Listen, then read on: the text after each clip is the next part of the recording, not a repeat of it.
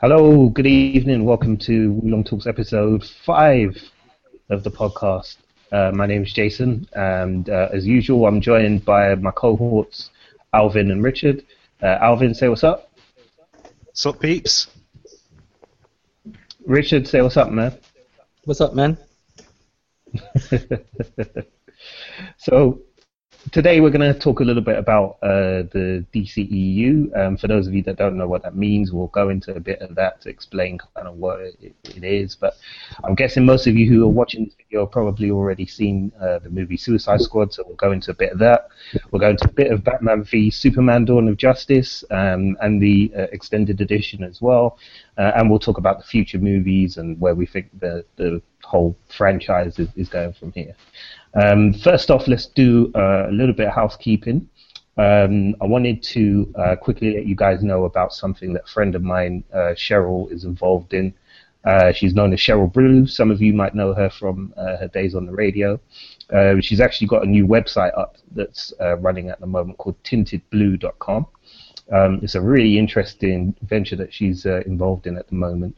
What they do is they talk about sex, they talk about relationships, they talk about love, they talk about all of the kind of things that we need, and us geeks, we need love and sex too, So there's no reason why we can't talk about these things openly and as adults. So why don't you head over to her page? Her page is tintedblue.com, and that's blue as in BLU, so no E on the end.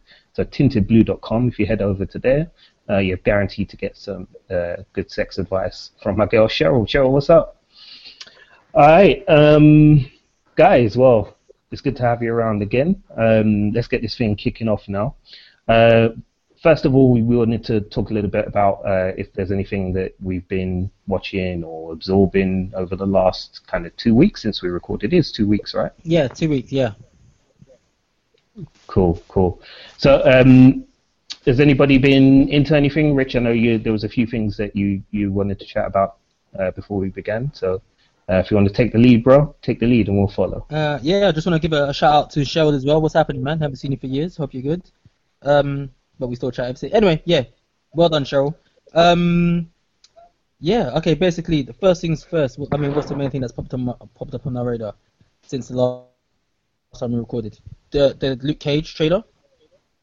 That's popped up, like not the teaser trailer, but like the proper trailer. I mean, that was something that really caught my eye, and yeah, man, I just loved it. I mean, like I'm not even gonna hug that trailer. So when I've done my piece, you've done your piece, and Alvin's done his piece, we can wax lyrical about it together if you want, because I feel a bit greedy just keeping it all to myself. That big hunk of a chocolate man screen, man, that's just bonkers.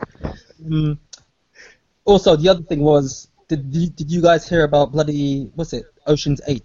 There's meant to be like a female spin-off of the Ocean's 11 film. Yeah, I read about that. That's been in development for a little bit, that.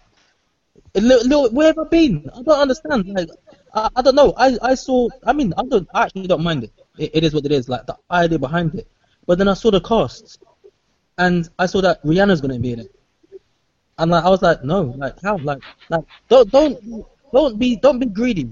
Don't want to be a fireman and a policeman and a soldier. Like sing. Don't decide you want to be an actor as well. Only a few people have managed to pull it off. And like, one of them being Will Smith, and like, and then quote unquote Ice Cube, but the debate for that. No, don't laugh, man. So, I mean, those are the two things that caught my eye this week, and obviously like my usual pickup of comic books. I got the latest issue of Black Panther, which is issue 5, and the run on that is just amazing, man. Like it's just such beautiful writing. And yeah, and I mean that's it, man. That's all I've got to report news-wise this week. Well, yeah, for this week. Cool. Well, as far as Luke Cage is concerned, that's a whole hunk of chocolate man right there, so everybody can get peace, man. So you don't have to feel greedy about nothing. There'll be plenty left over for me, I'm sure. Yeah, I saw that official trailer too. It was really good trailer.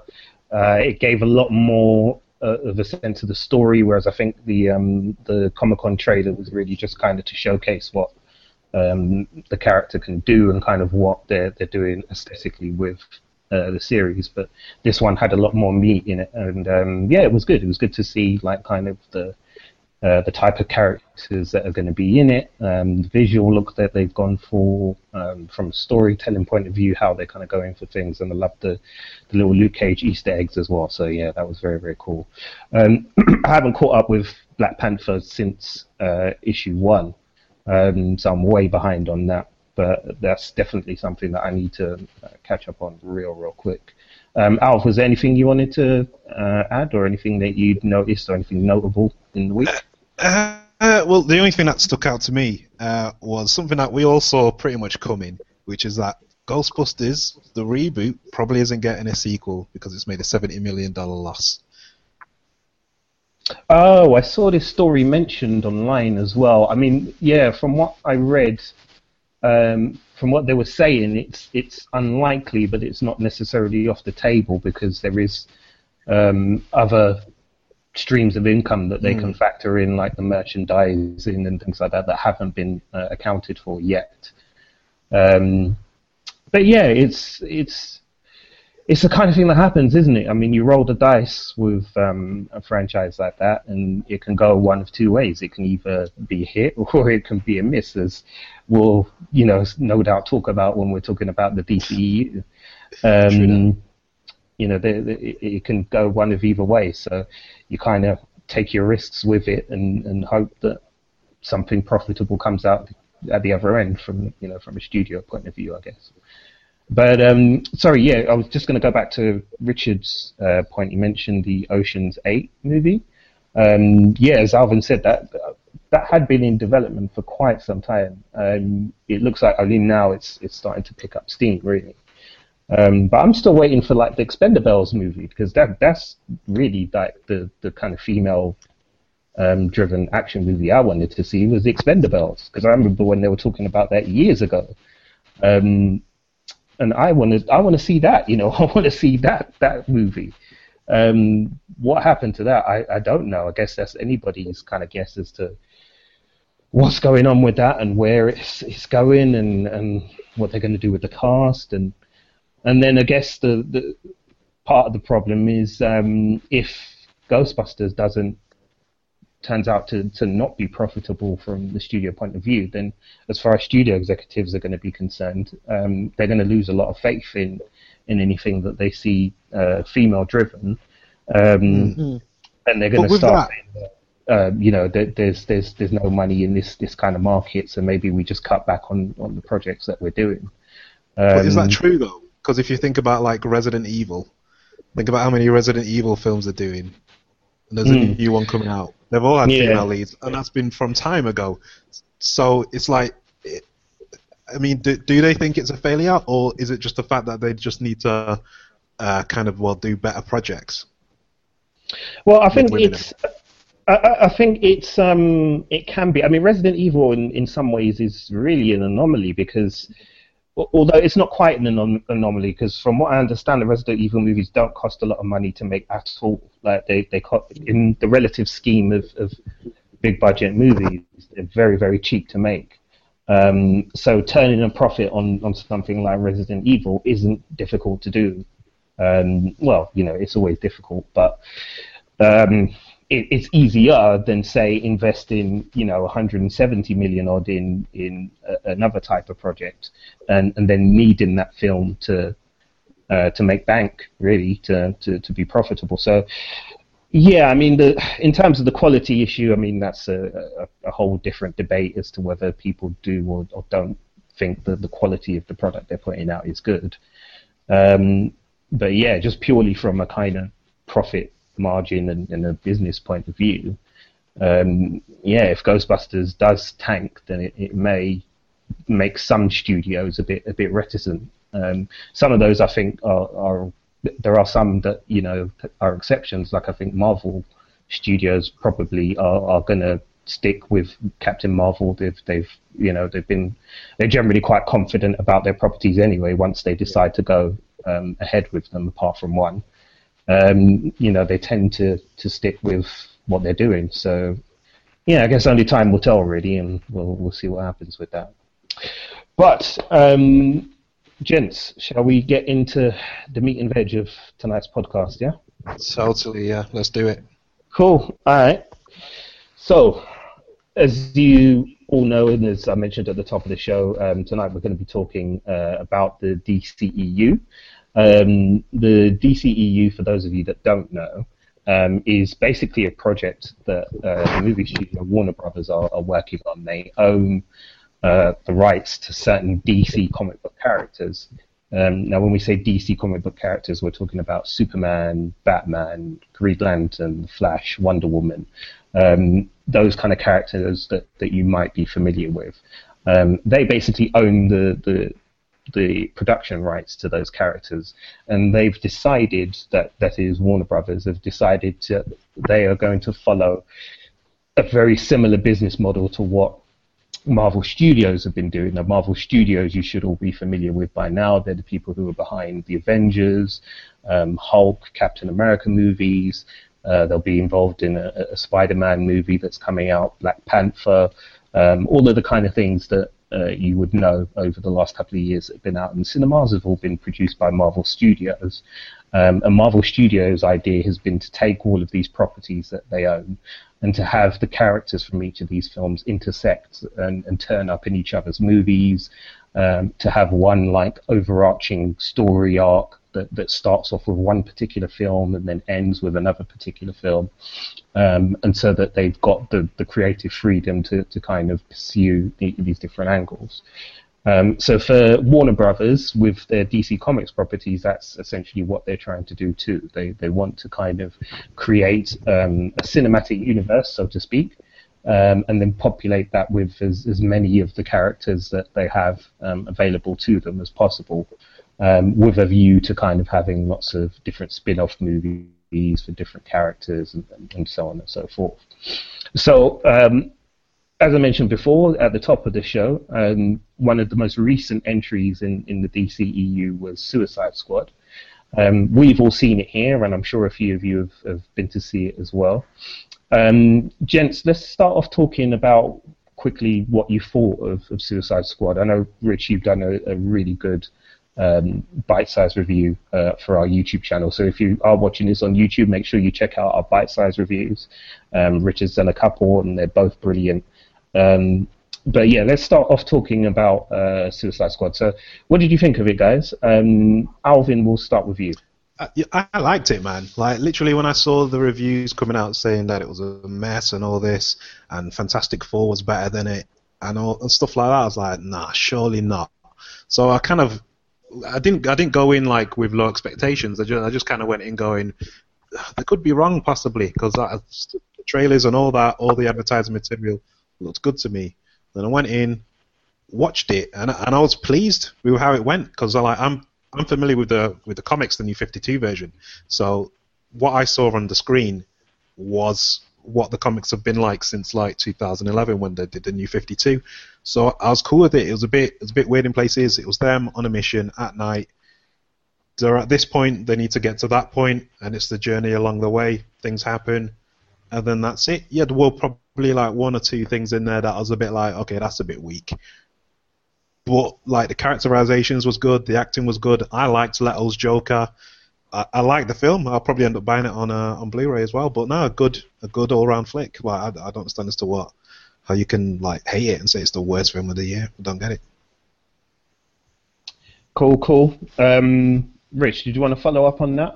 I know, as I said, you did a really good bite-sized review, but if you wanted to just expand on that briefly as well, yeah, just add your thoughts in. Yeah, I mean, I basically summed it up in 60 seconds. I think it's one of those guilty pleasure films.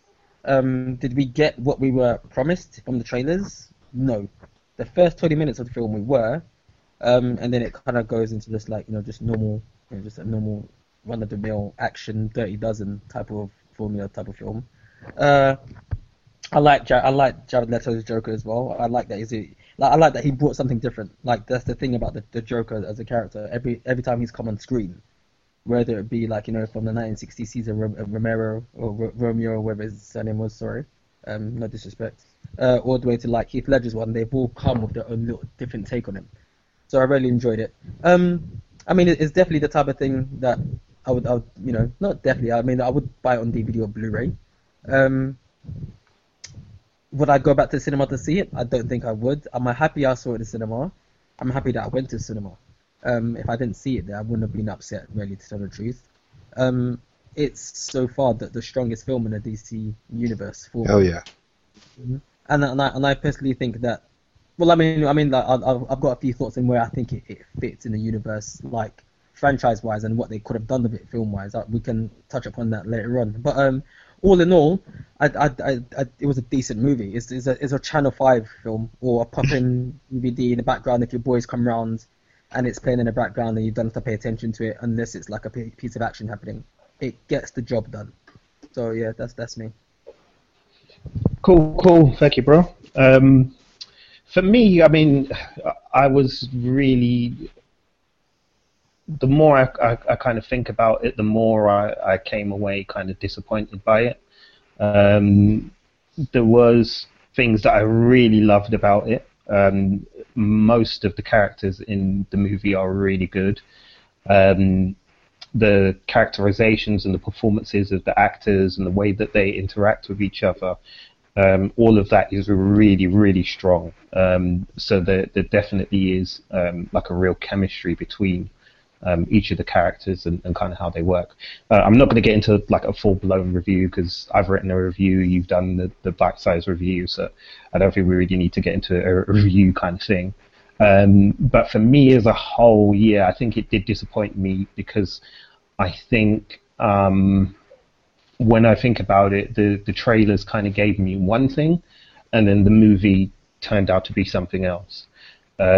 Maybe I approached it with way too many expectations because I am a real fan of the Suicide Squad, in particular the 80s iteration by John Ostrander. His books really are quite dark, but darkly funny. And there's a real element of that kind of camaraderie between them. You know, the idea of honor amongst thieves and things like that is very prevalent in Ostrander's stuff. I haven't read too much of the New 52 stuff because I just didn't like what they did with Amanda Waller. I couldn't abide by it really because I was just like, this is not Amanda Waller. Like, the Wall should be, you know, a fucking wall. That's why she is called the Wall. She's, you know, not only is she imposing from a personality point of view, but that she's physically imposing. That said, I actually thought Viola Davis's Amanda Waller was brilliant. And you know, what she lacked in physical stature, she sure as hell made up for in the way she portrayed the character. So yeah, I was definitely not disappointed by her. And as I said, in general, for all of the characters, I really liked them. I felt it was more kind of story elements that let the movie down for me. But we'll get into that because it seems like there are reasons as to why that happened. Cool. So we all kind of know like how we feel about the movie and stuff. In terms of DCEU, I think, yeah, definitely I'd agree with the both of you in that it's obviously the best one that is out. Well, I say obviously, but then there are going to be lots of people who disagree. But for me, you know, it's for me personally, it's clearly one of the best movies that they've put out so far. So we can only hope that they go on and build on this. Now, jumping back in time a little bit, viewers, we're going to go back to where the DCEU started. So that's going to take us back to 2013 and a movie that you're probably all familiar with. It's called Man of Steel. It was directed by Zack Snyder. And it was the way in which they introduced the... You right there, Rich? Yeah, it's Zack, my boy. Zack Snyder, that's my boy, man. I thought a DC fanatic had tried to jump you in your bedroom, Jason.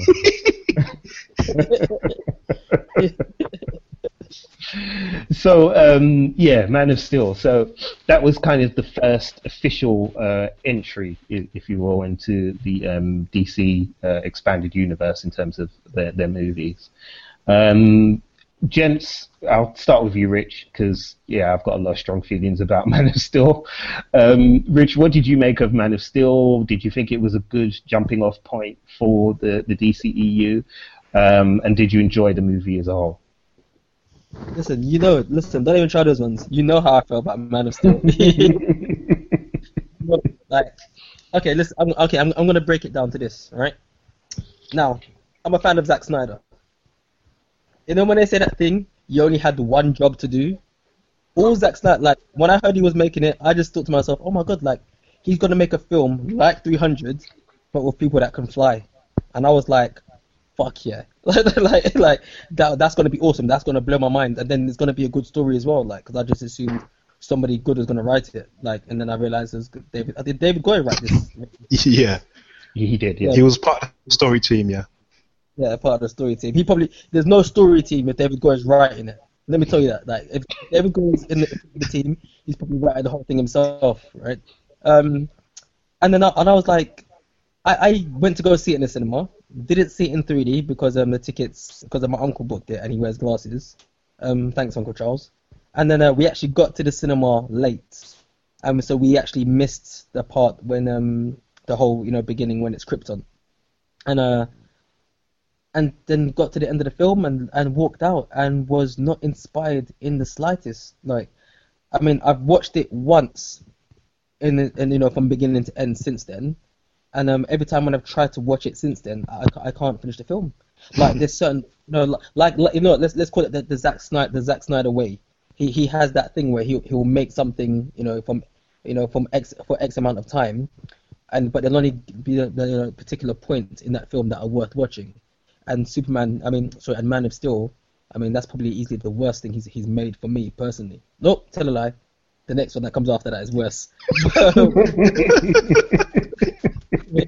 I was jumping the gun there, but yeah, I'm not a fan of it. I think it missed what it missed on the two main things is the action, right? The action. And then the plausibility of bringing in this type of villain for Superman so early in his career, and then Superman pulling it off. So there was those two things, and then the main thing of what made the original Superman film, in my opinion, what is the best superhero film ever made, because from that point on, it set the standard and the formula for all superhero films to come after that, is that Man of Steel had no heart. It tried to give heart, but it didn't. It missed it. Like, we don't want to see a moping walking around like I'm special. I could be like the next coming Messiah, Jesus Christ, Superman. We don't want that.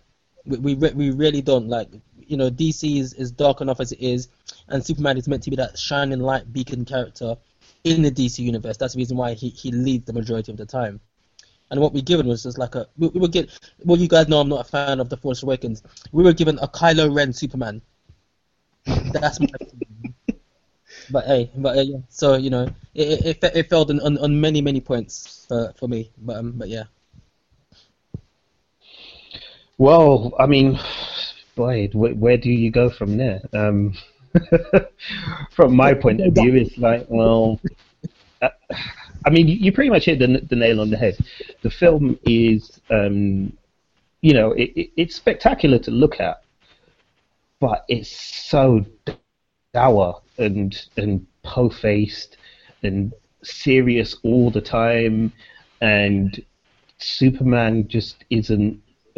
As you said, Rich, I mean, you hit the nail on the head. I can't even add to that. He's not inspirational at all. And yes, I know that characters should be allowed to be reinvented, and that's cool. That it happens all the time in comic books, it happens all the time in novels, it happens all the time in stories.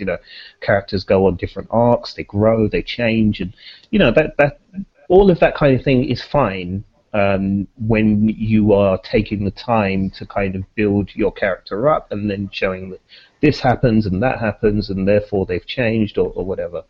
But when you've got someone like Superman that everybody kind of knows, and I mean everybody knows Superman, pretty much everybody on the planet knows who Superman is and has some kind of idea. If you said to them, who is Superman? They'd say, oh yeah, probably something about his cape and truth, justice, and the American way, all of those kind of things, all of that sort of imagery and ideas that the character invokes.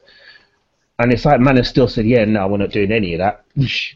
Instead, we're going to turn Superman into, a whiny little git who is not very likable, is going to spend most of the film moping about his place within the universe. We're going to get Jesus iconography shoved down our throat constantly. And then on top of all of that, as you said, you're going to hand him to a villain that, frankly, on paper, he's completely outmatched against, and yet somehow he's going to get the better of him, well, because he's Superman. And it's just like, you know, that doesn't work for me at all. You know, some of my favorite Superman comic books are ones where he is not preachy, but certainly kind of is clear about his standing and what he is about. And again, yeah, I get Man of Steel is starting from the beginning, so he's still kind of deciding what is the right thing to do. And, you know, he's got two different dads who must be conflicted for you anyway when you've got two dads and two different sets of ideologies to learn from them. But it just, you know, the whole film just didn't work. It just didn't work at all. I mean, we won't even get into the bloody controversy because, again, then we'll have a bunch of rabid DC fans after us, but we won't get into the controversy of what he did at the end of the film, or the amount of collateral damage that they racked up needlessly at the end of the movie, and just, yeah, all of that stuff we'll just have to skim over before we have, the DC posse ride into our doors with torches and pitchforks. Alvin, do you have anything positive to say about Man of Steel? Well, I did like the beginning. When I saw the movie, and like, you know, at the beginning with Jor-El, and he jumped onto that bird and all that business, that pterodactyl-looking thing, all that Krypton stuff was pretty cool. And the introduction of the Codex, and, you know, no one on Krypton is born of natural birth. Everyone's kind of generated at this like kind of birthing room and all that kind of business. I thought that was all like really interesting stuff. I thought they were going to do something really interesting with that concept. And then the rest of the film happened, and then it wasn't that interesting. The only other bits I really enjoyed, the world building machine, when Superman smashes through that. It's not that I enjoyed the bit, but there was a subliminal message in there where you can see Christopher Reeve's face for like a second. And I remember seeing that moment in the cinema and thinking of the original Superman movies and how much better they were than this. And then, yeah, those are the only positive points for me for that film. I mean, apart from the fact that it is filmed in a brilliant kind of way, but other than that, no. I watched it earlier this year and I was just like, everything you guys have said has literally been on point. It's like I don't even need to say anything else really apart from that. Hold on, Alvin. So what? They literally put Christopher Reeve's face in it. What, CGI? Or you just? Yeah. Did you not notice that? Dude, did you not see? If you go online and look at the GIF. Hear that I've never watched the film properly. All right. Well, if you go online, yeah, and you can even like search for a GIF, and you'll see it, and it's Henry Cavill. He's got his face tilted upwards. It's when he's like generating all his power, so he can smash through it. While that's happening, his face kind of warps a little bit, and you'll see it change to like Christopher Reeve for a second, and then change back. And because when I was watching it in cinema, I didn't notice it, and then I just started thinking about those old films for some reason. And then when I went online and saw like articles saying, "Oh, Christopher Reeve is in the film," for a second, I was like, "No wonder I thought of those bloody films." You know what I mean? So yeah, but yeah, check out that GIF, everyone, if you can find it online. If you're on the film, we're on live. You know what they should have just done? You know what they did with Laurence Olivier for Sky Captain in the World of Tomorrow? They should have just done that. I didn't even know. They should have just. I didn't even know Laurence Olivier was in it. Yeah, neither did I, actually. Oh, so yeah, Sky Captain in the World of Tomorrow. But what you say? They should have just CGI'd Christopher Reeve's face on Henry Cavill's body. Fuck it.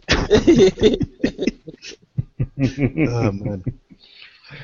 Yeah, it's so it's fair to say Man of Steel fell a bit flat with all three of us. It was pretty successful. It was a modest success for Warner Brothers at the box office. It did reasonably well. It didn't go down so well with the critics, which is kind of a theme that's going to be going up with some of the other films we're going to talk about.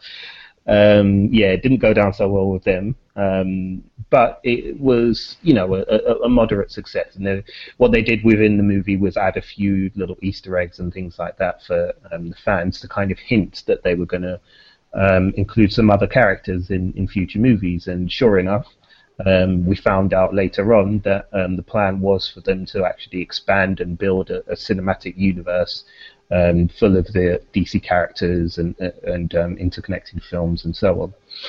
So after Batman v Superman, after Man of Steel, we've got Batman v Superman, which is the next movie we're going to talk about.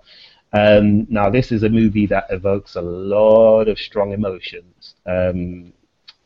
It is very, very divisive, to say the least.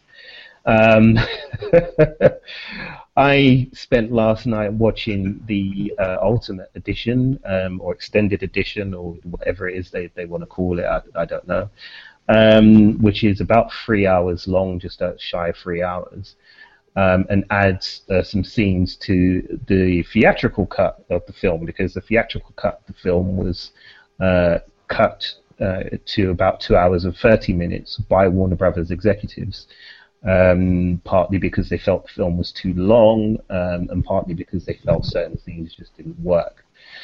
I watched the Ultimate Edition, as said, and it made no difference to me whatsoever in terms of A, my opinion of the film, B, my understanding of the film, and C, the overall flow and experience of it. I think that Batman v Superman is quite possibly the worst film that I've seen this year. I was trying to think of other examples of things that I've seen, personally seen this year, and really I couldn't come up with much else that I've actually seen that I thought, was worse than that. Gents, I imagine this one is going to be nasty, so pull your gloves off and do your worst, man. Alvin, Batman v Superman. What did you make of the movie when you saw it? When I actually saw the Ultimate Cut or the theatrical edition? Well, you can go with the theatrical edition first, and then. Okay. Well, the theatrical, unfortunately for me, like I could tell what was going to happen in the entire movie, so it was just me sat in a cinema waiting for things to happen and waiting for a fight to kick off. Like I knew that at some point Lex was going to control Superman somehow. I didn't think it would be his mum that it would use to control him, but I knew he was going to control him some way in order for him to fight Batman. I knew that Lex was going to be behind whatever scheme was going on, all that. It was all just obvious. So it was just me sat in the cinema for 2.5 hours waiting. And it was boring mostly, apart from a few bits of good action. And obviously when Batman comes in and kicks some ass in a warehouse, wicked.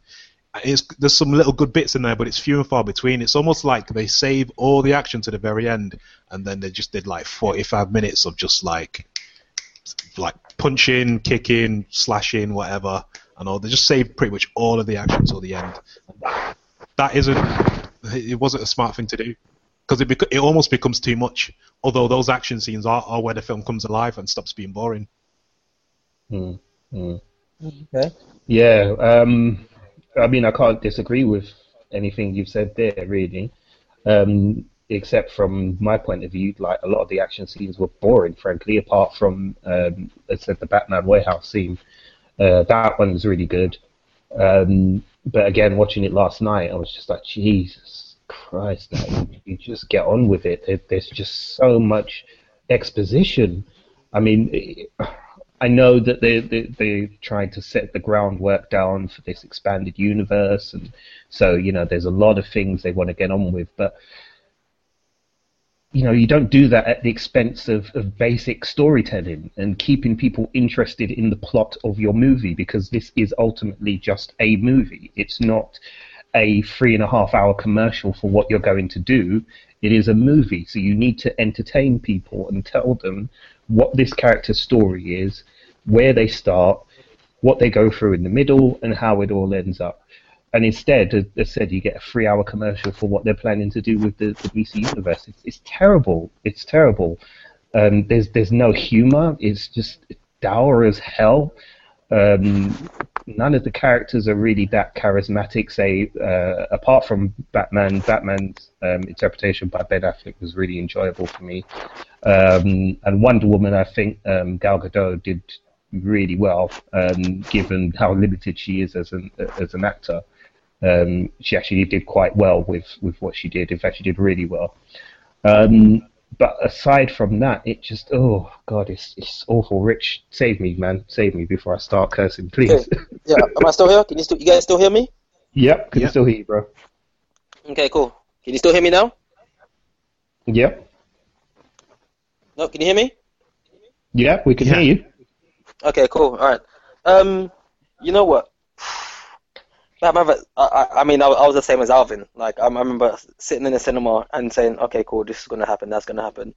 And Jay, you know, me and you saw the film in the cinema together with three of our other friends, and I just remember people around us, and I've never experienced this before, but I remember people sitting behind us, you know, beside us, in front of us, and I remember people just scratching their heads, going like, "What's going on?" Like you heard people saying that, like, "What the fuck is this? Like, what's happening?" Blah blah blah. It was just put together so poorly.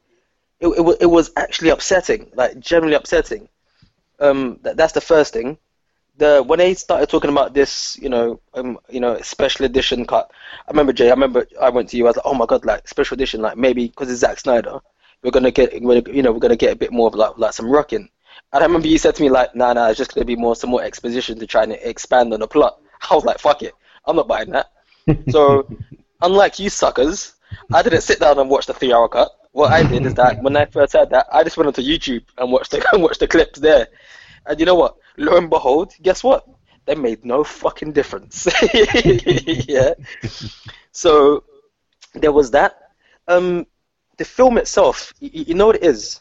Now, you know, like we said before, this film boils down ultimately to what it says in the title: Batman versus Superman. So essentially, you could compare it to, let's say, like one of those really really bad kung fu flicks, where like from the 70s, where the kung fu flick is like an hour and a half, and you literally have to watch through like really really bad dubbing and like really really like lackluster type of story until you see the hero and the villain fight at the end, and the choreography is just balls to the wall amazing, and then that makes it that makes the journey worthwhile. Now, by the time it comes to Batman versus Superman, you've got these two powerhouses that have only just been... I mean, Batman's only just been introduced into this film anyway, and Man of Steel, like you said, like, the thing that makes Superman a good thing is that he's not just Superman, he's Clark Kent. We haven't even got that Clark Kent. So already, like, we're just kind of just like, we haven't even got to understand how these characters, are operating. Now, when you go to the original source of The Dark Knight Strikes Back, what makes that fight between Batman and Superman amazing is the internal monologue. Now, because we know how these characters, or what these characters are like I said, with each of these characters that have been put on screen, we've always had some form of interpretation of them, of how they're being portrayed. So, for example, Michael Keaton, you've got Batman, and he plays crazy Bruce Wayne Batman. That was his shtick.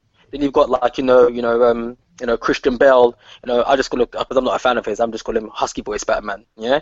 Then you've got Adam West, who's campy Batman, who's like super smart, intelligent, but set in the 60s, psychedelic, peace, love, and all of that stuff. But with The Dark Knight Strikes Back, like you've got this build up of like the toll of being Batman, what it's done to Bruce Wayne, and how he's become this gruff guy, and the reason why he's so angry and does what he does. And on the other hand, you've got Superman, and he's fighting against what he truly believes in, because Lex Luthor has finally got the upper hand on him. So you've got this build up of the reason why these guys are like how they are. They even though you might not see it, they've give you enough backstory to show you, or to tell you, or explain to you what's happened in the years that have gone by. So when it comes to the internal monologue, when they're fighting, and then you can hear Batman saying like, "Yeah, I just cracked the rib. Oh, that felt fucking amazing." Like he's loving it. Like he's going out like one of those soldiers who's ready, who's saying this is a good day to die and I'm going to Valhalla. When you get that in this film, you don't feel anything, and it's the same thing. It's the same problem that you had with Man of Steel. You can't identify with these characters. Like they just look pretty on screen. So by the time when it comes to that fight scene, it's just like you don't care. That's first and foremost. Second thing, that Batman's not going to kill Superman. Superman's is not going to kill Batman. So you know how that fight's going to end up. It's going to be like one of those fucking comic book covers from the 70s. Remember, Jay, we're always making fun of him, where what happens on the front cover isn't what happens inside the comic book, where there's like, oh my God, Benjamin, you've killed Reed Richards, like, what are we gonna do? And there's like, well, he asked for it. And then you read the inside of the magazine, and you find out that Magneto has been defeated by wooden guns. Like, so many different types of stories. Like, it's just bullshit, you know? So the only piece of, like, action that really, really got me or kept me entertained throughout the film, because I thought the plot was just pants, was the warehouse fight with Batman against the goons. And the thing is, you give or take, like the trailer itself, and like we've discussed already, the fight scene in the warehouse, you give or take see the whole thing in the trailer anyway.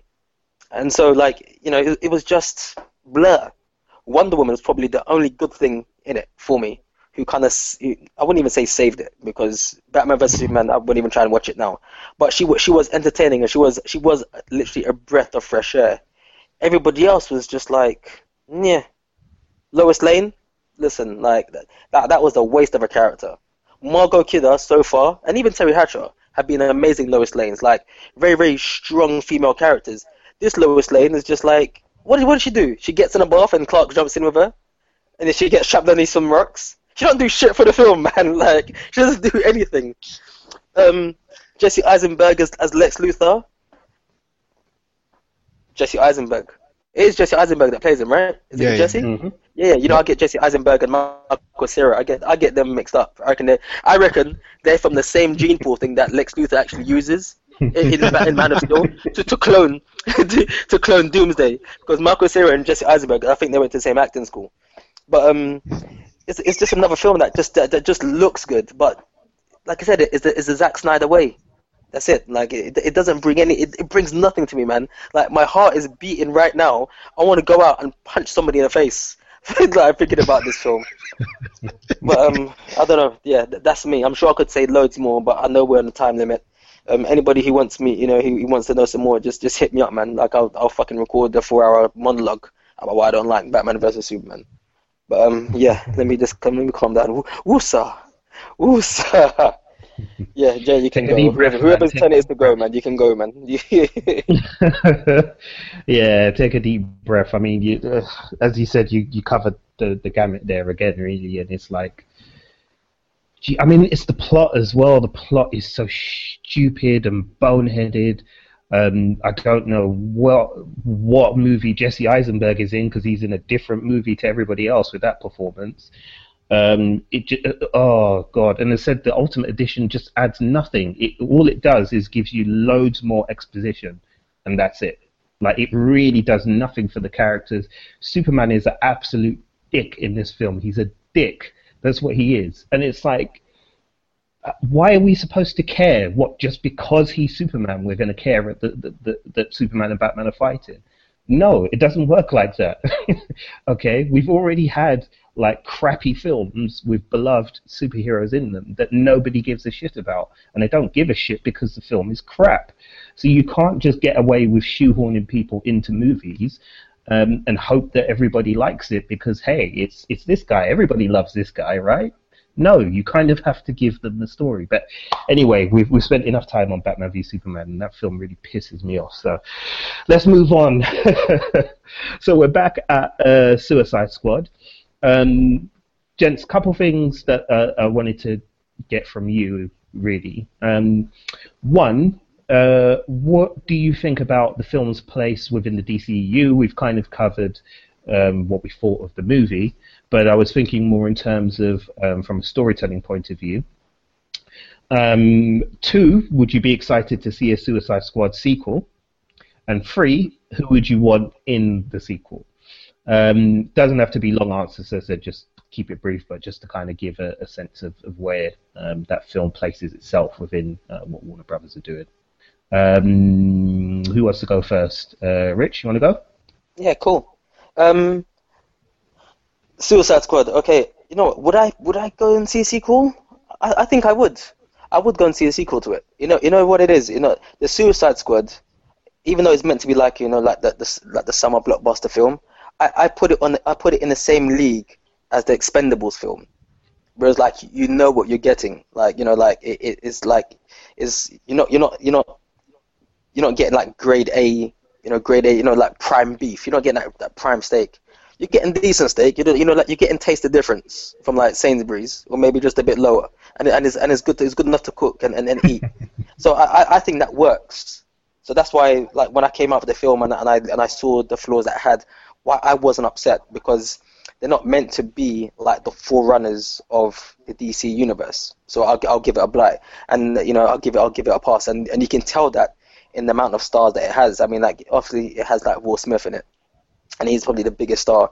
Jared Leto, depending on who you are, you can consider him like a major star. I mean, like, I know some people that will listen to his music that he makes on 30 Seconds to Mars, but won't see his films, and vice versa. So he's a bit 50-50. It's only because he's playing the Joker that he got a bit of star billing, because the Joker is such a beloved villain, or a beloved character. And then Margot Robbie, I mean, obviously with her playing Harley Quinn, who's like, extremely like, popular at the moment. Well, not at the moment, but like for quite some time now. That kind of helped propel the film as well. But it still could have been a film that didn't actually have any A-listers in it, and it still would have done, performed the job just as well for me personally. So I would say sequel, because I think what you get in the packet, even though they kind of lied with the marketing, you still get the feeling that I haven't been duped too much. Let's say compared to Man of Steel or Batman versus Superman, where they claim to give you this this clash of the titans. Nah, you're chatting shit, you're lying. Yeah. Where it sits in the DC universe, I personally think that they actually could have released this film first, or at least, let's say, after, like Man of Steel. I think that where it sits, they really could have just used this just to open up that the metahumans in the world, and then brought in everything else, and maybe even still keep like the cameos, like kept the cameo of Superman, of Batman in it, kept the cameo of Flash in it, mentioned Superman in it, but obviously like maybe would have changed the story of like he doesn't die, because I would have said it before Batman versus Superman, and I think that would have really, really just kept fans just salivating and be like, oh yeah, like this is amazing. And then you know what I would have done? And then at the end I would have had like a cameo by Bruce Wayne talking to Amanda Waller. Spoiler if anybody hasn't seen it. And then at the end, I know they're trying to say that they really don't want to be like Marvel. What I would have done then is then attach the Justice League teaser trailer that they released at San Diego Comic-Con at the end of Suicide Squad, to really, really get people riled up and really, really get people excited. Because by the time with that trailer released, and by the time you watch Suicide Squad and you see the cameos in it, you're kind of just like, meh, like I know what's coming. I mean, the best example I've ever seen was when I watched The Matrix Reloaded, and you stay past the credits, and it shows the trailer for The Matrix Revolutions, which ended up being a shit film anyway, but it was just like, wow, like this is something to look forward to. They didn't release that trailer until the film itself was released. It's the same thing for Back to the Future 2. I remember that I think at the end of Back to the Future 2, they gave the trailer at the end of the film for Back to the Future Part 3. Like, keep the audience engaged, like try attack us on all fronts to make us want to invest in this thing. Don't just start throwing stuff out just because you think we're going to follow. Because like now, the buzz is gone. The buzz is completely gone. Like, we've got these trailers for like, the Netflix Marvel TV series happening. Although they might not be like stupidly linked to like the TV to like the films. But they still are. They still keep us invested in this universe. So they release that specific points. Whereas like with DC, I think they're crapping themselves, and they're just chucking everything at us, in one go. And at that point, when you keep on doing that and they keep on releasing nonsense, people are just going to zone out. That's my opinion. But the Suicide film as a standalone, and where it sits in the DC expanded universe, I think it sits pretty well, and it sits a lot stronger and a lot tighter than the two main films that they've released, in which they're using their money makers, or 2/3 of like the Holy Trinity as they're called. So that's me, and I've spoken so much I got cramp in my foot. Jesus Christ. Yeah. So yeah, that's. Did I answer the questions? Cause I kind of went off on a tangent. Yeah, okay, that's all right. We know how you roll, man. Yeah, no, that's cool.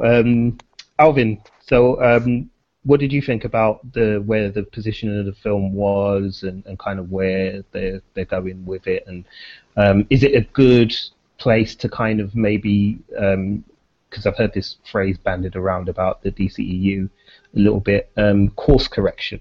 So was it a good film to do course correction for them to kind of steer the universe in in a different direction and away from the stinking, steaming pile of dung that is behind it?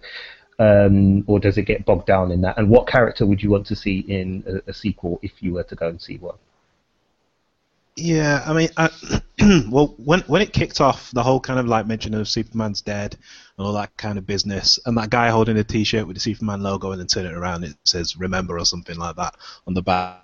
I was like, oh, that's quite interesting. You know, I mean, a world without Superman, so therefore they need to create this team that can do things, that can handle kind of threats and all that kind of stuff. So I think it kind of went in quite nicely. But it's like a nice little hub, like I describe it as, because like you said, the Batman cameo, they could have had other cameos from, well, they did have one other cameo from a different hero, the Flash, but they could have done a bit more of that, because for each of the different villains, but they probably didn't have the time to. But no, it could be, if they did a sequel, it could be an interesting way to kind of get more villains in there and get their backstories in and get what heroes those roles are connected to and all that kind of thing. I don't know. It's in a weird position because it can be its own thing, but it's also technically kind of standalone. You don't have to have seen Batman v Superman to really know what's going on. Or Man of Steel. All you need to know is that Batman's dead and Amanda Waller tells you that. Superman's dead and Amanda Waller tells you that, and then that's it. So I'm not sure as to how much I'd like either this one or a sequel to kind of really connect out wider to a wider kind of story involving the rest of the DCEU. I'm not sure. In terms of characters, I'd like to see for the next one, if they do a next one, I'd want King Shark in there to replace Killer Croc. And apart from that, I don't know who else I'd want to see. Really, it's weird. I mean, they have a choice as to whether they want to go for villains that people don't know, or kind of like more kind of obvious choices from maybe perhaps Batman's Rogues Gallery, perhaps, or something of sort of like that, and put those characters in there. Cool. Well, for my character, I know who I want. I want Bronze Tiger. Why? Because he's a black man with a black headband, bitch. That's why. He's a black man with a what? With a black headband.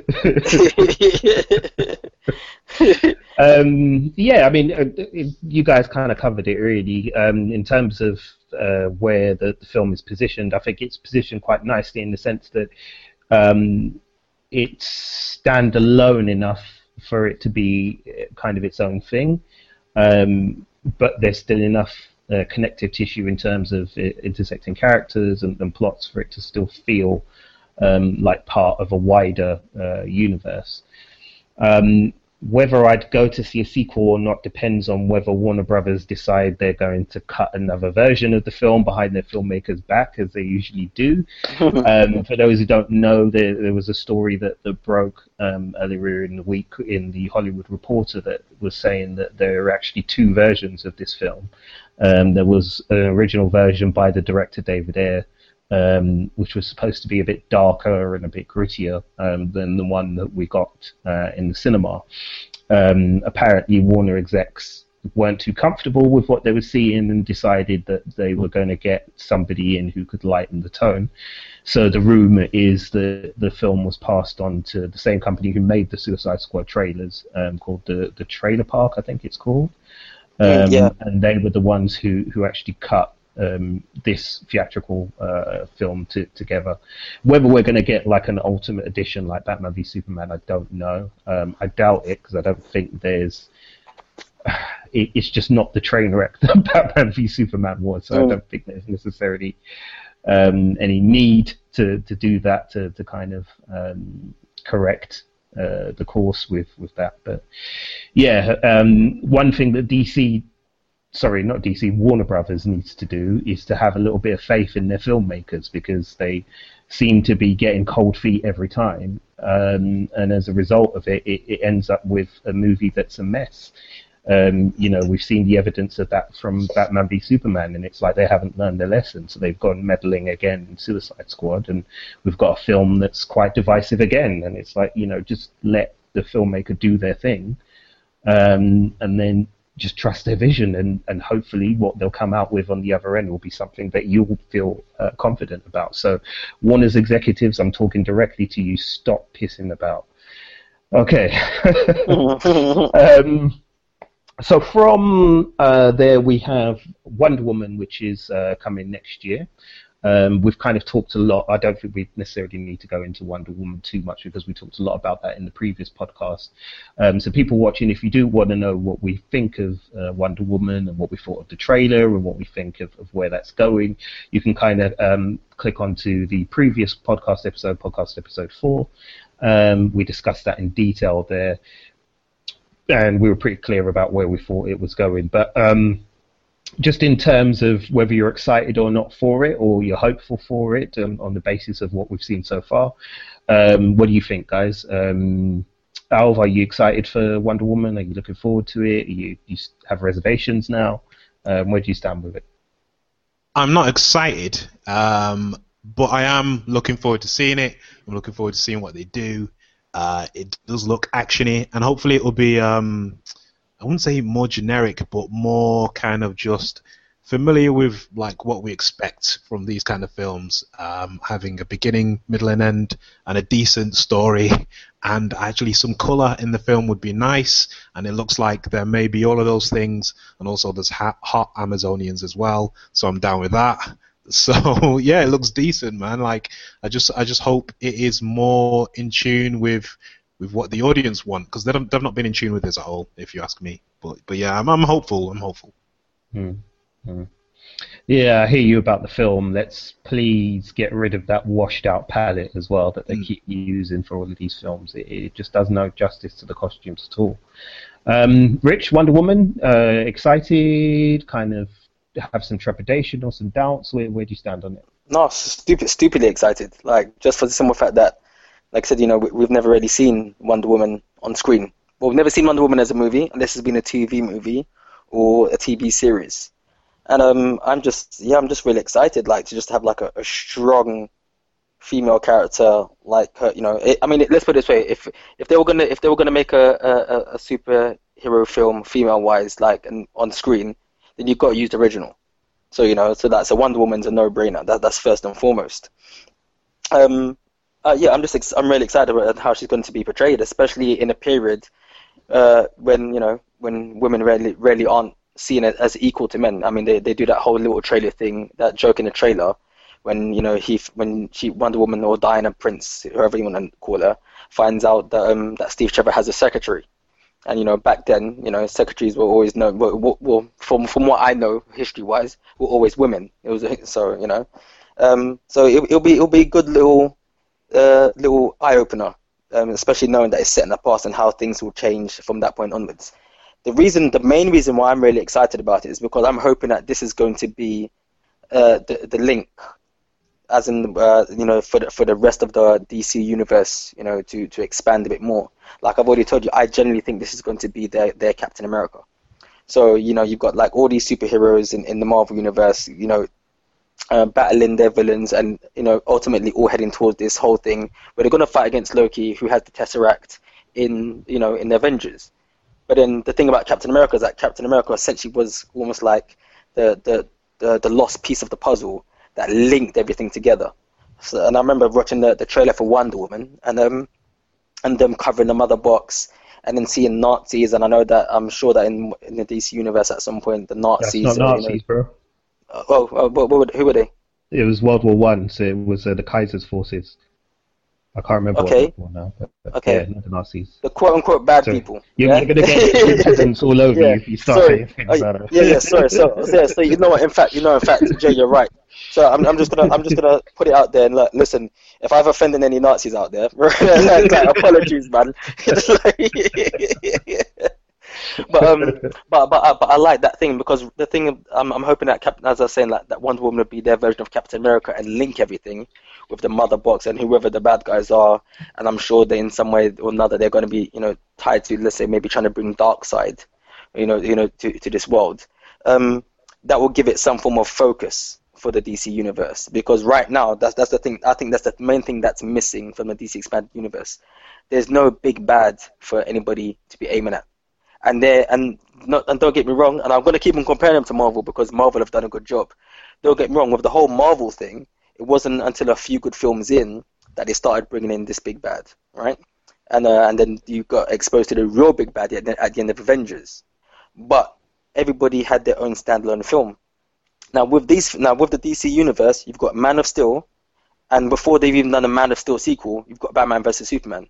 So already you're bringing in your heavy hitters, and then straight from there you're bringing in like another heavy hitter, and then a big group team film.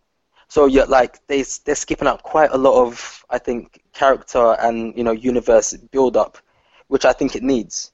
So hopefully, with the way how Wonder Woman's going to be set up, hopefully that's going to fill in a lot of the blanks and push things open. And I think that's a bit ironic as well, because I think if you think about it, they always say like if you need a job done properly, let a woman do it.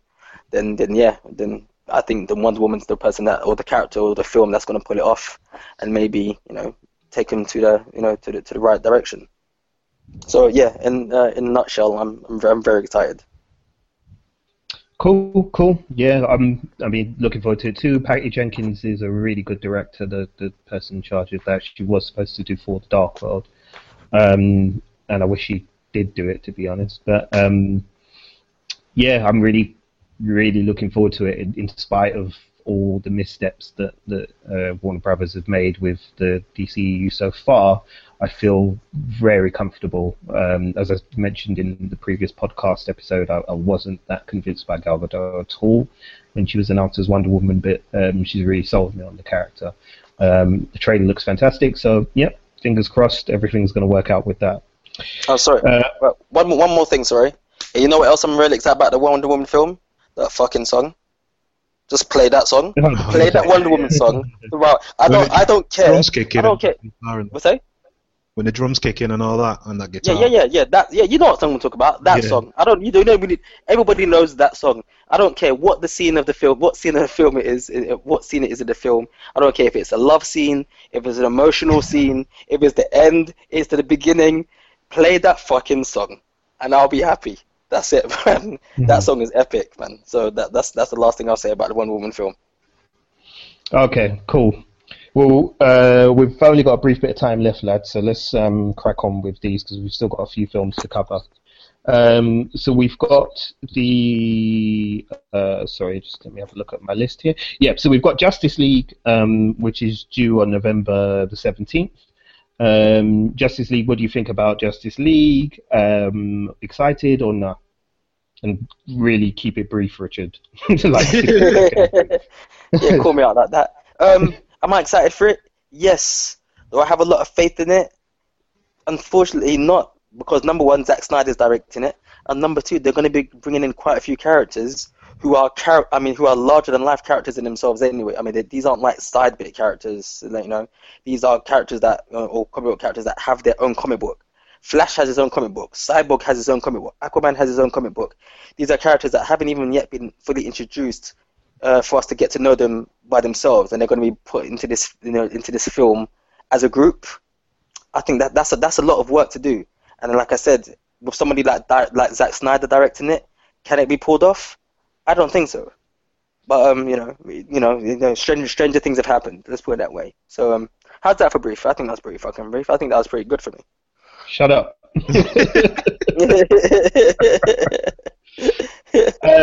Yeah, for me, I'm kind of like, it doesn't look bad. Again, it wasn't even really a trailer. It was more just kind of teaser footage, I guess.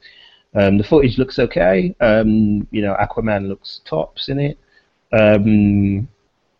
The Flash looks alright. But I'm very reticent about it because of, as you said, because of Zack Snyder. Really sorry, but I think I've really lost faith in anything he's involved in now. So yeah, I'm kind of on the fence with Justice League. Alvin, you excited? No, I'm not excited. I'm gonna go see it, obviously. It looks visually it looks decent, but tone for me, the tone is a bit like they've jumped. Kind of, it's like they've tried to match Marvel with the tone almost. That's how it feels like to me. I wish you can keep your darkness, and you can have humor with darkness, but you don't have to jump in completely into the light. You know what I mean? And also almost make it PG, for example. But I don't know. It was weird for me tonally. It was just odd, but it looks decent at least. So no, I'm not excited, but yeah, I'm gonna go see it. Cool. Fair enough. All right. Can I just say something quickly about what Alvin? You see what you just said about that whole line about keep the darkness but jump into the light. That was actually really beautiful, and I really believe that. I think you should have actually said it like how Bane says it in The Dark Knight Rises. Just jump into the light. You don't have to do too much humor. Make it PG. Marvel did it better. Oh my goodness! All right. So from this point, from Justice League, there's a number of films that have been slated for release. Obviously, because it's way off in the future, they're still at pre-production stage, so there's not really that much to say. Other than Flash, we have a director for. We have Rick Famuyiwa. I believe that's how you pronounce his name. I hope it is. If I butchered your name, I'm sorry, brother. That's my bad. But he's the guy. Most recently, he did the movie Dope. That me and Richard and I had seen it quite recently, and we're discussing that. But he's the person who's going to be directing The Flash, and then obviously we have Ezra Miller in the lead role for that, and they're still sort of at casting stages with that. Aquaman comes after that on July the 27th, 2018. You have James Wan in place for that, the guy who's behind the Saw franchise, did the last Fast and Furious movie. Very well known, very respected in Hollywood. And quite interesting director from a visual point of view as well, and the kind of visuals he can deliver. So he's an interesting choice. October the 5th, 2018 is an untitled movie. I think everybody kind of knows by now it's going to be The Batman. But they haven't officially confirmed anything yet, so we don't know about that. After that, April 5th, 2019 is Shazam. That is a whole can of worms right there, because what they're doing with Shazam, I don't know if you guys know this, but Shazam has actually been moved off of the production slate at Warner Brothers. Wow, it's actually been moved over to New Line Productions. Now, New Line obviously are owned by Warner Brothers. But the fact that Warner Brothers have moved it away from their main production, I don't know what that says about what their plans are for the character and for the movie. But New Line is definitely a lot smaller scale than Warner Brothers, a lot more smaller scale. So yeah, make of that what you will. We can speculate away about that. June 14th. Of that year, we have Justice League Part 2, so I guess whatever happens in Part 1, they're going to be following on from that. November the 1st, 2019, there is an untitled film that we have no title for as yet. Any guesses as to what that might be? Yep, probably Man of Steel 2. We did get an announcement that they are going into pre-production on Man of Steel 2. So the likelihood is it probably is going to be a Man of Steel sequel. Hopefully by then, please, if there is a God in heaven, please let Zack Snyder not be involved in this one. Thank you very much. And April the 3rd, 2020 is when we get a Cyborg movie. And then rounding it up for this point is June 19th, 2020 is when we have a Green Lantern Corps movie. So guys, out of these remaining movies, is there any one that sticks out to you for any reason? And what is that reason, if there is one? The Shazam movie. Cool. Yeah. Why Shazam? I mean, to move it away would it could work. I mean, you could make it like a really, really like PG friendly type of film for kids, and it kind of stands out because I think that in another alternate reality, I'm like that. So like, let's say like we're not the Earth 616, like let's say we're Earth like 741, like, but in another reality, the Shazam movie is actually a reboot of Kazam, starring Shaquille O'Neal. And that's the shit I want to see right there, bro. That's shit right there. Big Shaq. That shit right there, Big Shaq, baby, doing the Harlem Shuffle in that. Shazam, because I think the thing about Shazam is that obviously the whole history behind it and how, you know, originally when the character was created and how they went to war with DC and everything, and how, like, you know, DC basically ended up shafting the company that owns Shazam and then buying the character of Shazam. So I'd really like to see where he sits in the film anyway, because he is that, you know, the boy who becomes a superhero, who becomes a man. So I'd like to see how that's going to be dealt with. Is it going to be dealt with, you know, CGI wise? Are they generally going to have like a little kid playing the boy and then, you know, then a man playing the Shazam? And then also there's always this rumor of like The Rock playing Black Adam. Is Black Adam going to be a part of this? I don't know. I'd like to maybe. The reason the other thing I'm excited about it for is because maybe this might be an open to a slightly smaller DC side side to the universe. Whereas, like, even though the Marvel TV shows are part of like the Marvel universe, they're still very much contained in their own little story. So maybe that's what I'd like to see happen with Shazam. So that's why I'm excited about that. And I think he's never really been shown the props he deserves, because he was generally a better character than Superman in the beginning, and then, like I said, got shafted. So that's why I'm excited about that. Cool. Alvin, any one of them floating about? I'm not. I mean, The Flash, like, the show's been doing really well. So, like, if they don't pull off this film, it'll just be like, what the fuck? It'll be like, what the hell? You're telling me you can do this all on TV and make this wicked show and this wicked character and make Flash really interesting. We can't do that in the film. But the one that I'm kind of, it's not even that. It's hard because I'm not, like, looking forward to any of these. It's like, I'll go and see them, but I'm not, like, super excited. But I think the most interesting one on the list for me will either really be the Batman one, because it's fucking Batman, innit? Or Green Lantern Corps. Merely because I hope that they learn their freaking lesson and understand that when you do Green Lantern, he's a space policeman. Just do fucking space police. This time around, have good CGI. Don't CGI the suit. Fucking have all the various different lanterns in there. If you want to throw in fucking what's his name? If you want to throw in any of the other lanterns that've been, apart from Hal Jordan, John Stewart, Guy Gardner, Kyle Rayner, throw them all in. I don't care. But make the film fucking good, make it all set in space, have it be fucking cool, kind of like in a similar fashion to the way they did Nova Corps in Guardians. Just focus on that shit. Focus on that. Don't have him coming back to Earth and fucking making springs to fucking fly a tank into the air or whatever. Don't do that shit. Have him fight aliens and have the aliens be good. Don't have it be shit CGI like it was in the previous one. But yeah, Green Lantern Corps looks like it could be interesting if you stick to the fucking sci-fi and have it be cosmic. You know what I mean? That's what I've got to do. Stick to the space shit and have cool space shit. Yeah. Cool. Fair enough. Good points made. For me, the one that stands out is Cyborg, because I'm looking at that and I'm like, why? Yeah. Why Cyborg? I mean, I'm sorry if I'm offending any Cyborg fans here. I should explain. Cyborg is not really a character I've ever kind of connected with in any way. Even when I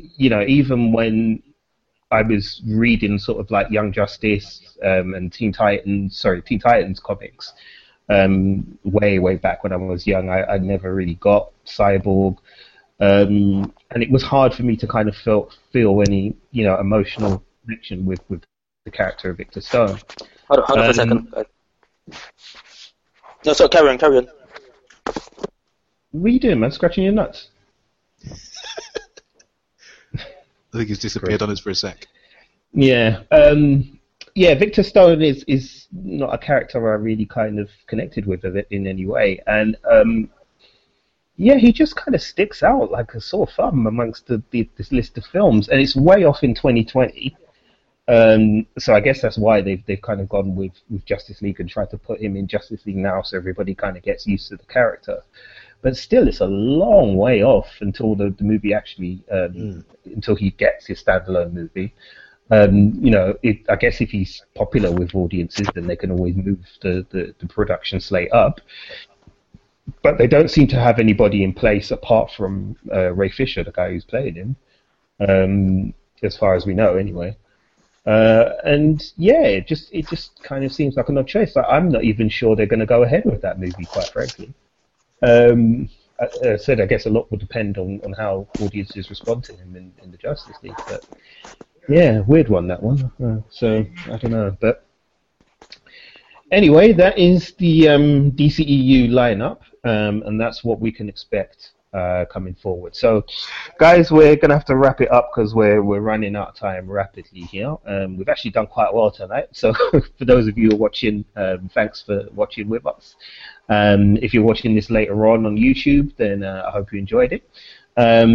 Lads, let's quickly. Oh, actually, before we go, if you don't mind, for 5 minutes, let's quickly do some questions because we've had a couple. So there was one question that we had a couple of weeks ago, and it was from Andrew. Andrew, what's up if you're watching? He was asking about animation and cartoons and politics, and in particular, he was referencing He-Man in that. What do you think about the idea that do cartoons reflect politics in any way that you guys have noticed or has stood out to you? I can think of a couple of examples quickly off the top of my head that do. But was there anything for you guys that you think is overtly political or has like kind of political undertones to it? Wow. Alf, do you want to go? That's a pretty deep question.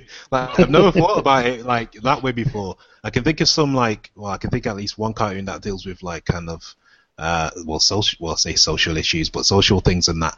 But I was just thinking, just popped into my head, just was like G.I. Joe, because it's pro army. So, you know what I mean? So that's kind of connected to politics in a way, because you think of normally someone who's pro-army normally to be quite conservative, but that's the only thing that kind of comes to mind really, is G.I. Joe really in regards to that. I can't really think of anything else politically that I've seen, but I'm sure there's some ones on there that probably if you analyse them, they're actually quite political.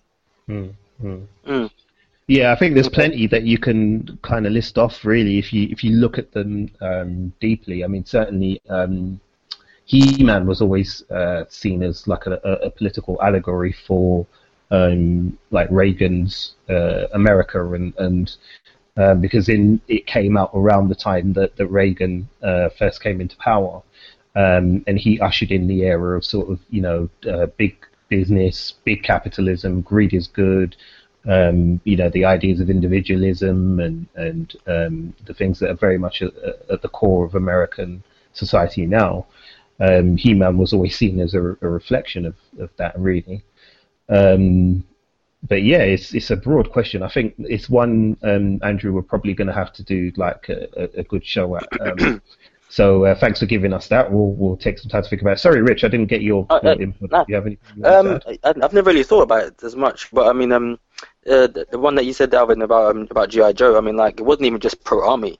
I mean, they did it in quite a smart way. I mean, I've never really thought about it just off the top of my head, but they did it really smartly because they made it not just pro-army, but like pro-America. Yeah. Because like, I mean, it's probably one of the first cartoons where you literally had like all, because like you said, we all know that America is a country based on immigrants, coming in and chasing the American dream.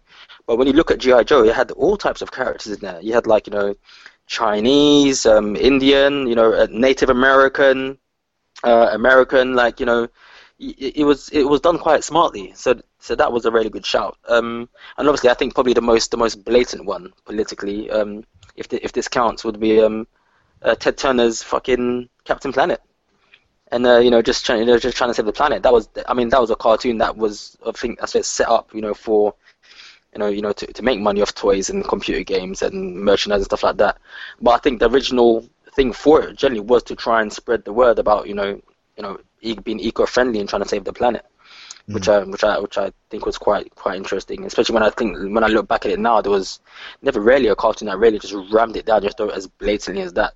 Like G.I. Joe did it, but G.I. Joe did it in a smart way, whereas like with Captain Planet, they generally used to give their whole little infomercial things at the end of the episode as well. So yes, when I look back at it, I think that all these cartoons have been slowly but surely, surely, subliminally influencing us. And so if I go and do some badness, blame it on fucking Transformers.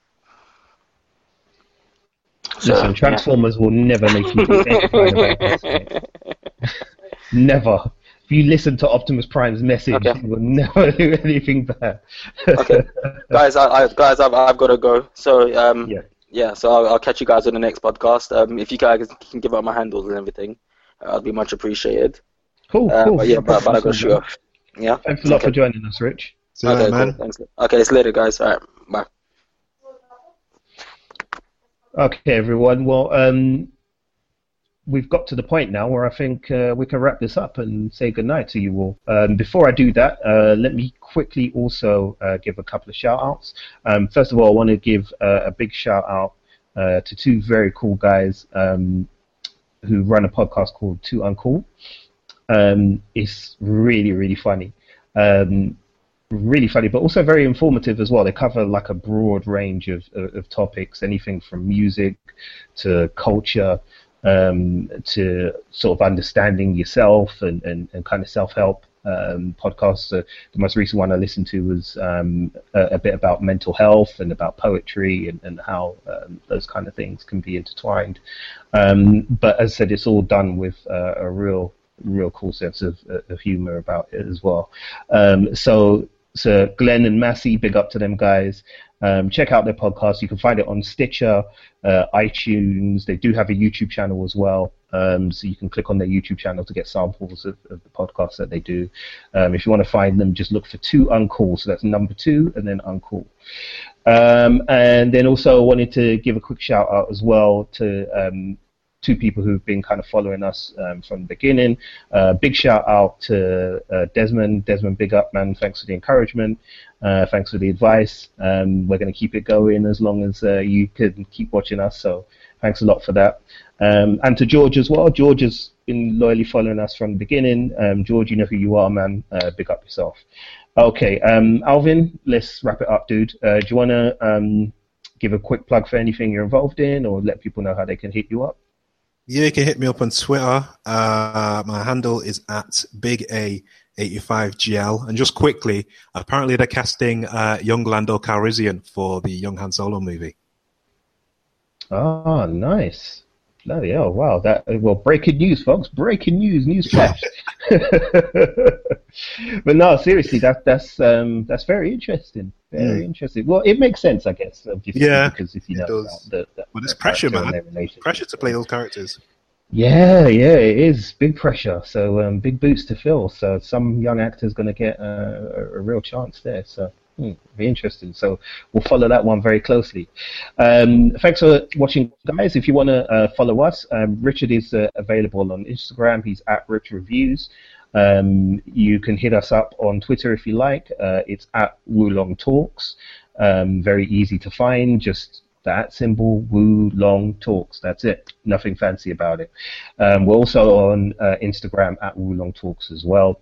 And we do have a Facebook page as well. You can hit me up. In fact, I run the Facebook account. It's Wulong Talks Podcast on Facebook. So just search for that and you'll find me. Any of you DC fanboys that didn't like what we had to say, stay away from me. I don't need that drama in my life. Thank you very much. And yeah, that's it. Let's wrap this up. So, Alf, if you want to say goodnight, man, say goodnight. See you later, everyone. Cool. And it's a good night from me. And on behalf of Richard, I'll say good night as well. He's actually disappeared this week without saying something sexually charged. So, wow. that's a first. Well done, Rich. A sign of progress, if ever there was one. Anyway, we'll see you later, folks. Take care of yourselves and have a great evening. Good night.